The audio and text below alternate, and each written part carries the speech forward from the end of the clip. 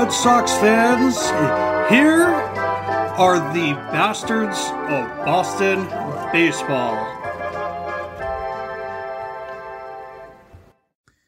Hello, everyone, and welcome back to another episode of Hot Take Tuesday. A day late because of the Monday wraparound. So even though it's Wednesday, still Hot Take Tuesday. Same format. Jason Kelly, Charlie Smith with me tonight. How are you, gentlemen? Wish I could be better, but hopefully for a better weekend coming up for the Red Sox. Let's hope so. After we drop 2 games to Atlanta.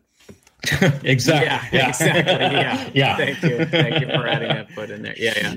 Okay, so if you haven't listened to Hot Take Tuesday before, we kind of reached out, got people involved on social media to submit a hot take, and we would read it on the air.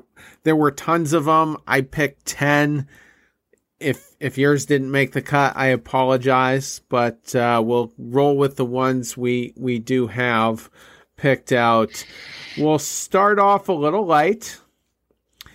Andrew and Tasha on Facebook said, it's hard to like Marwin Gonzalez because he is David Price's doppelganger. That's brutal. That's not fair to Marwin. Oh, wow. I mean, okay. I thought that was going to read like, it's hard to like Marwin Gonzalez because he sucks, or because he can't hit, or because he makes one good defensive play every 7 days, and Red Sox Nation loses their mind over it. The fact is he David Price's doppelganger? I mean, I guess a little bit. The beard kind of looks the beard. Cousins. The beard, Cousins. yeah, the beard does it, but I don't know. He's not as much of a whiny bitch as David Price. I guess that saves him a little bit. So it's a little harsh, but I'll go with little harsh. I'd say maybe you could make a pass for possibly Cousins or something.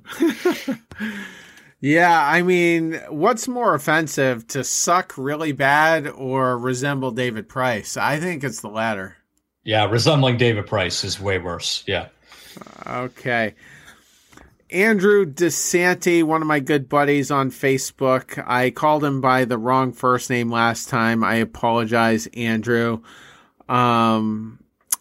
Sticking kind of with the theme, he says, I went to the Perez Day game, and Marwin was the best pitcher. So that's something you don't think you'd be telling some people after the game, that was your big takeaway.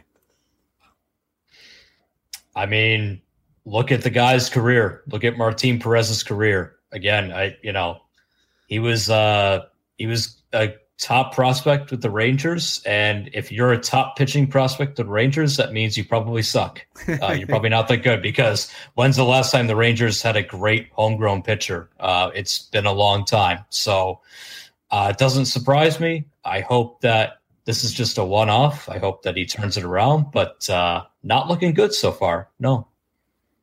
I can't talk about Martin Perez right now. I can't do it. It still hurts. I mean, back-to-back starts of just being rubbish. He needs to right the ship. This one hurts too much.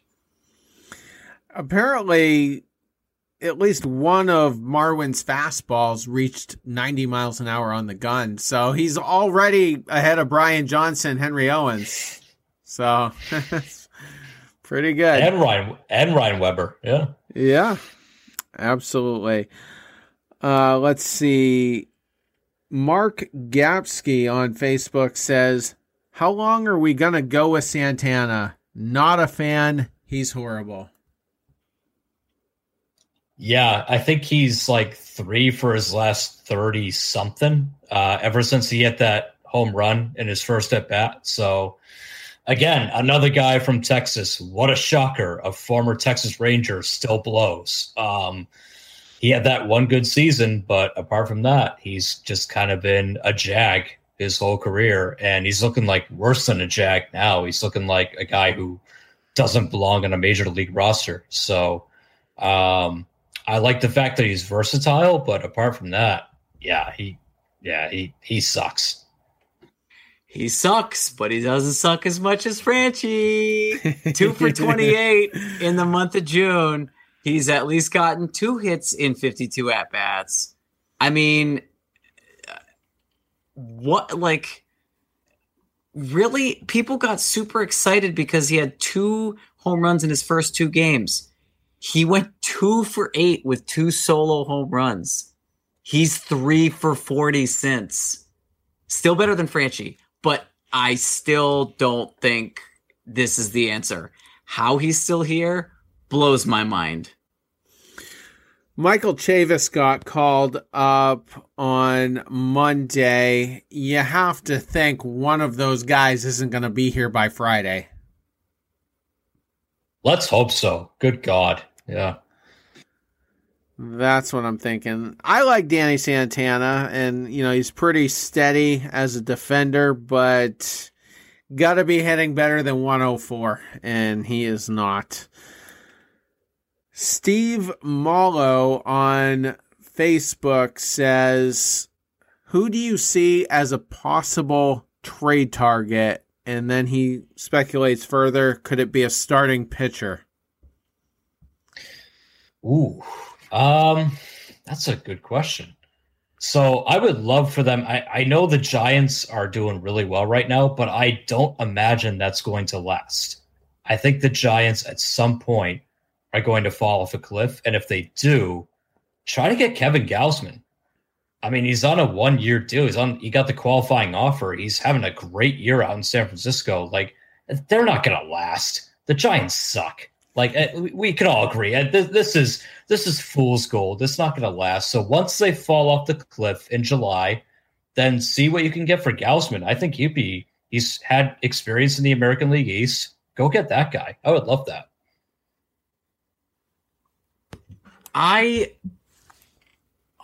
And Gausman's, is he on a 1-year deal?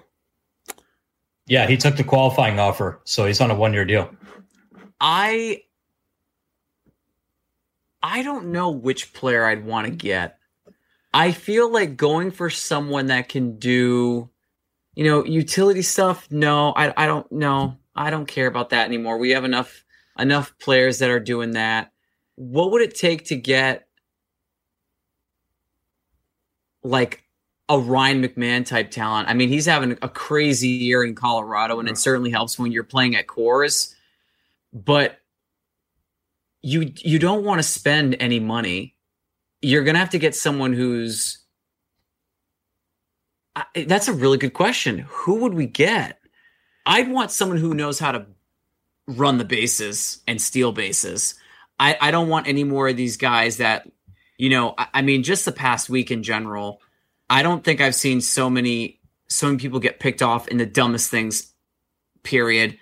I actually think that's a great question. I will personally respond to that when I've given that one a little bit more thought.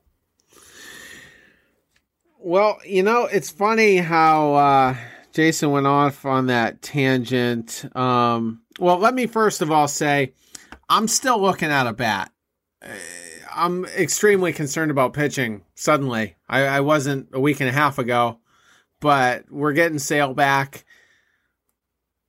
Eovaldi apparently isn't a cheater. So, I don't know. I'm just kind of hoping that the pitching works out, because this offense, maybe it gets into the playoffs, but it doesn't advance in the playoffs. So, I just feel like we need a bat somewhere. I don't know if it's a power bat to plug in right after Devers, or maybe a spark plug type contact hitter to finally put in that leadoff spot if Duran just doesn't pan out. So somewhere an impact bat that's going to help out, that's my trade target. But there was... I'm looking for it now because I didn't plan on reading it. Here it is. Paul Canazero on Twitter says the Yankees won't make the playoffs, but the San Francisco Giants will. So he's under the impression that they will. I'll say this. Jason could be right. They could fall off the cliff in July. they're not going to beat the Dodgers. The Dodgers are only one game behind. They're coming. They got Bellinger back. Bauer's going to have an interesting remainder of the season, but he's going to, I'm sure, be competitive one way or the other. But I expect the Dodgers to win that division. Padres probably going to be a wild card. So realistically, the Giants would have to win the second wild card. So the East is kind of trash right now. So you might be able to rule out a lot of those. Not sure about the Central. Can the Brewers make a case against the Cubs to get that last wild card? I don't know. I will say this, though. I mean, it's crazy. The entire Giants rotation, Anthony Desclafani came from Cincinnati. Just couldn't find it in Cincinnati. Seemed to find it in San Francisco. Kevin Gausman, kind of a journeyman, had some ups and downs with Baltimore, Atlanta as well, and now seems to be pitching pretty well the last couple of years out in San Francisco. Alex Wood started with the Dodgers, pitched a hell of a World Series game in, I think that was 2017, took a no-hitter, I think, into the seventh inning of it. Or no, that was 2018, or was it? I can't remember. It might have been, I don't think it was against us, actually, so that it would have been 2017 against the Astros. I get my Dodgers World Series mixed up. They lost them both until, 2020, which may or may not have counted. But yeah, so Alex Wood's he's been injury prone, but he's pitched well at times. Johnny Cueto having a decent year. Who saw that coming? Speaking about not being able to stay healthy. Aaron Sanchez is out there. They just signed Scott Kazmir. They love the scrap heap guys. They've made a rotation out of it, and so far it's working, but is it sustainable? Who knows? Jason doesn't think so. You know what? I'm gonna join Jason's camp right now. The more I think about all these other teams making a run, it's harder. But if Paul ends up being right, blow up our Twitter accounts, and we'll give you your props. All right, so I was going to do that one towards the end. Let's see. Let's go with this. There's no way this is the name on this guy's birth certificate. Flossie Parisi Joe Curcio. Flossie Parisi Joe Curcio. I just said it the second time without looking. On Facebook says the Sox are no better than a 500 team, lousy pitching, and spotty offense, will lose ball games. Now, we were in the last show I think we did together, we were like, 92 wins? Yeah, no problem. And now it's like, So this is a bipolar season. Like one week is different from the other. I don't know. Where are you guys with that one? So I said before the year, 83 wins. I was at 83 from the start. I'm still kind of maintaining that, but that's not far off from 500. I mean, that's 2 losses from 500, so he may not be wrong. Yeah, I mean, especially if they keep pitching like this, holy crap. Yeah, they might be under 500. So it's not far-fetched to say that. Like, it's not far-fetched to say that they actually do have mediocre pitching, and if the offense doesn't score like 8-9 runs a night, then they may not win ball games. So I don't think that's completely out of the realm of possibility that they're a 500 team or worse, quite frankly. I think that if the Red Sox keep showing what we just saw in this most recent series, I don't think it'll be as low as my 71 count, but I might hedge bets on the 80, 87, 88 that I think that they could potentially have gotten. I don't think that this series was an outlier. I think this is a warning sign.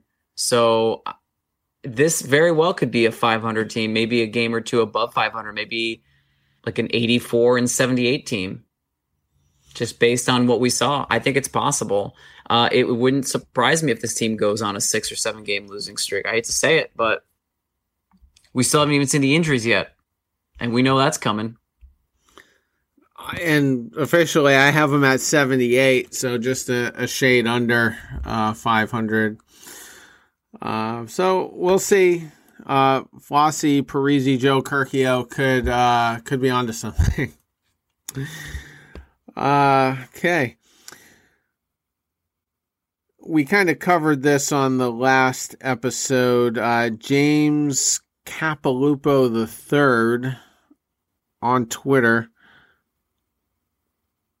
Ryan Weber had the worst outing of the century for the Red Sox. I'd be curious to know if anyone's given up 11 runs prior to this. Didn't Charlie Zink do it when he was a member of the Red Sox? I gotta look him up. Charlie Zink, MLB reference. Let me take a look because he also had a really, really ugly stat line. While Charlie's 8 looking that up, I feel like Wakefield had a couple of 10-plus run outings during his stint. So Charlie Zink had one career start, 8 runs on 11 hits and 4 1/3, and that was against, oh God, was it Oakland? I got to look this up. It was against Texas. That's right. That was the game where he gave up 8 runs in 4 1/3, and he didn't get the loss because we won 19-17 that game. Just stupid. There was a starter that the Red Sox had that gave up a boatload of runs to the Yankees. I just don't remember if it was 11.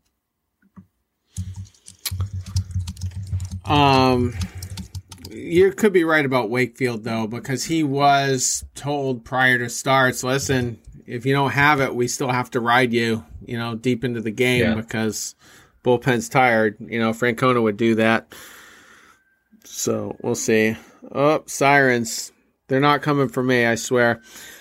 Let's get into a couple of these I had to keep on Twitter because they were long. So let's go with Tom Fitzgibbons Sr. on Facebook. He says, it's all about the pitching. We've seen 2 extremes. They weren't as good as they started, and they're not as bad as they have been recently. They're somewhere in between. And this is the interesting part, and I think he raises a really good question here. They're going to get stuck in this nebulous area of not obviously being buyers, nor obviously being sellers at the deadline. So what does Bloom do? So let's frame it this way. You're 500 at the deadline. What do you do? Yeah, right. And I think because it's Chaim Bloom, I think that he will sell. I don't see Chaim Bloom buying, or at least not buying high. Like anyone who expects Chaim Bloom to go out and get a Trevor Story or any of these big names that are going to be on the market at the July deadline, it's not going to happen. He's not a buyer. He's a guy. He traded Andrew Benintendi for Franchi Cordero and a bunch of young guys who might be something or they might suck. But he's like, I want young guys who I know nothing about. And here we go. So I think they're going to be sellers at the deadline, if anything. I honestly could see them having a deadline where they do nothing. They make like a really minor move here and there, but they ultimately do nothing. And hopefully by then they're not just treading water to a 500 end of the year. But, Tom brings up a good point. It's like these Red Sox starters, like they're not as bad as we've seen, but they're not as good as they were at the beginning of the year. What does that mean? That means they're mediocre.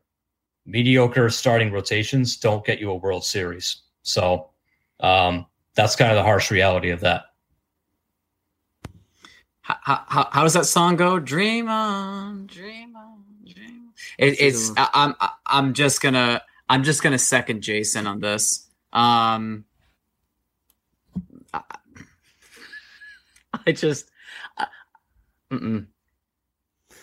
here's the question.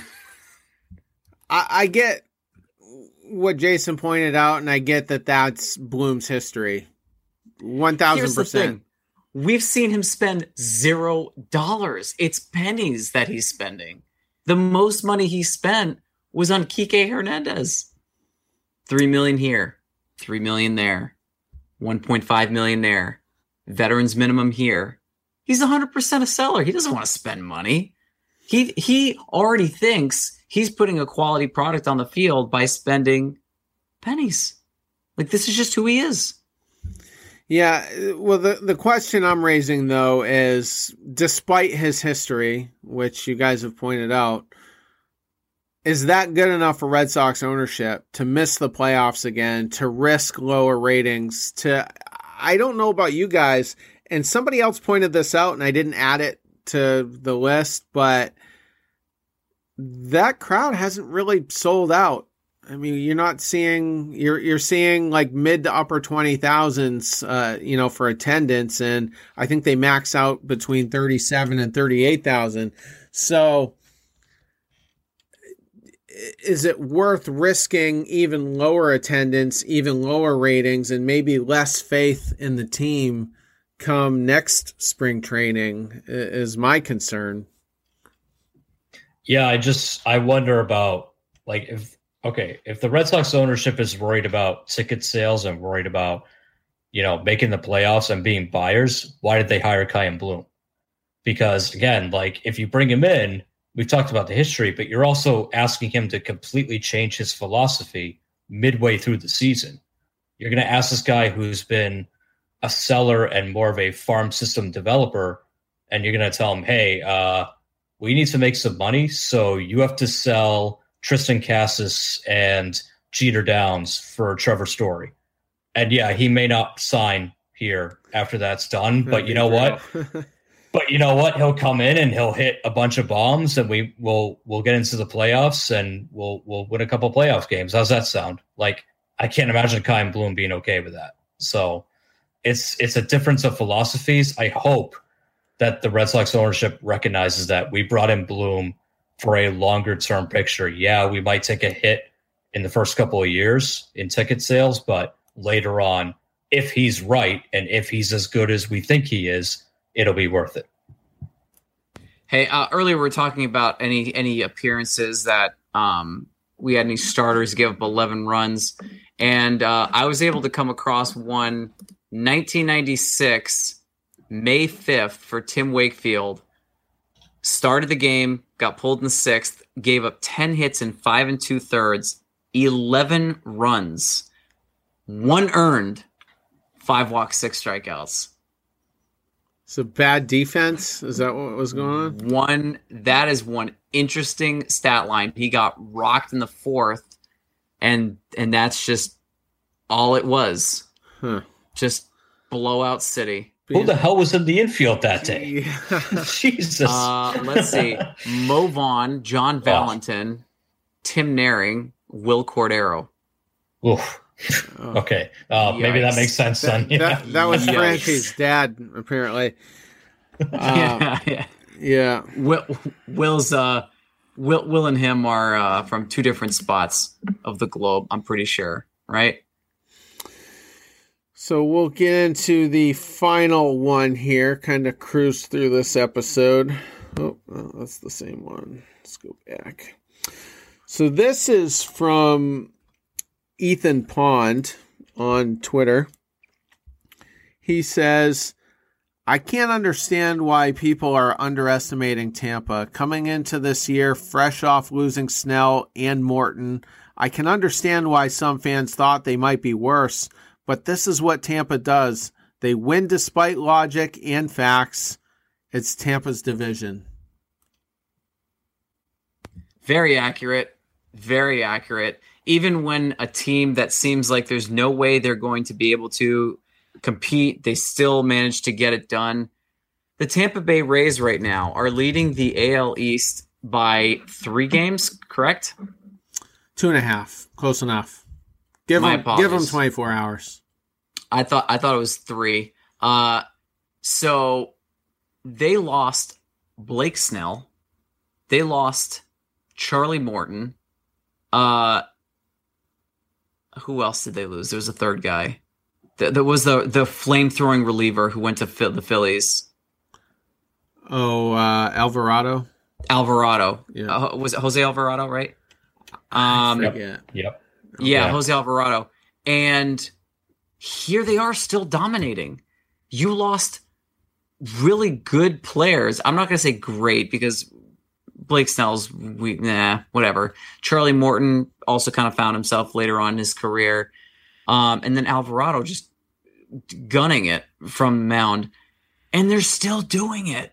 Like, you're still here. It's like that scene from Hook with Robin Williams and the kids. They're going, you're doing it, Peter. You're doing it. They find a way to do great things with very little. I mean, the Tampa Bay Rays are uniquely interesting for baseball. I don't want to say they're bad for baseball, but they're not great because they're telling all these other teams that spend hundreds of millions of dollars, hey, we did it for just under $5 million. Nice try. And they're competitive. It's bonkers. The Tampa Bay Rays are the Oakland Athletics of the AL East. Every year they ship away good talent, and every year they're still there. They're hanging around. They're either in first place or they're close to it.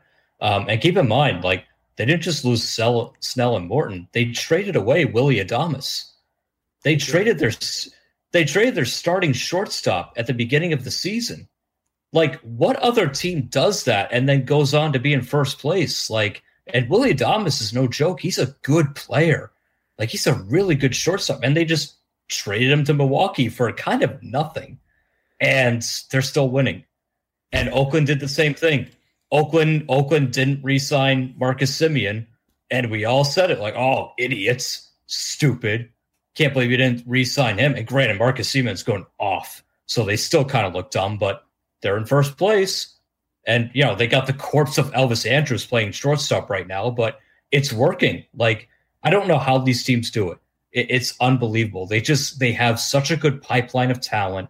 They always have a young guy that comes up and you've never heard of him, but he comes up, he makes a splash, and they always end up in first or second place or competing for a wild card. It's really admirable. Like, the Red Sox are either on top of the world or they're in the basement. The Rays and the Athletics, they're always hanging around. They never have really those basement kind of years. And it's just, I would much rather that. I mean, that's a great way to live as a fan. It's really unbelievable. Yeah, and you look at Aaron Boone, he's failing right now because he doesn't know how to manage outside the box. Alex Cora, I'm not going to say he's failing, but he's scuffling right now, and seems like he's searching for solutions to improve the team. And he's probably going to have to go outside the box to do that. And maybe he figures it out. Maybe he didn't. He concocted a brilliant playoff strategy with using starters in the bullpen in the 8th inning. And that worked out brilliantly. So maybe he figures it out. But Kevin Cash has to do this every single year. This is not new to Kevin Cash. He's used to this, and he usually thrives on it. So when you have a Red Sox roster that's far from perfect and a Yankees roster that's completely injury riddled and flawed in almost every aspect you could think of, Baltimore's not going to be relevant for a little while. And Toronto, I mean, if they make the right deadline moves, they could at the very least win a wild card team. I don't know. I still don't know why. Look at Toronto for a second. They didn't need Marcus Semien. Like, he's helping. I mean, but they could have spent that $18 million on pitching.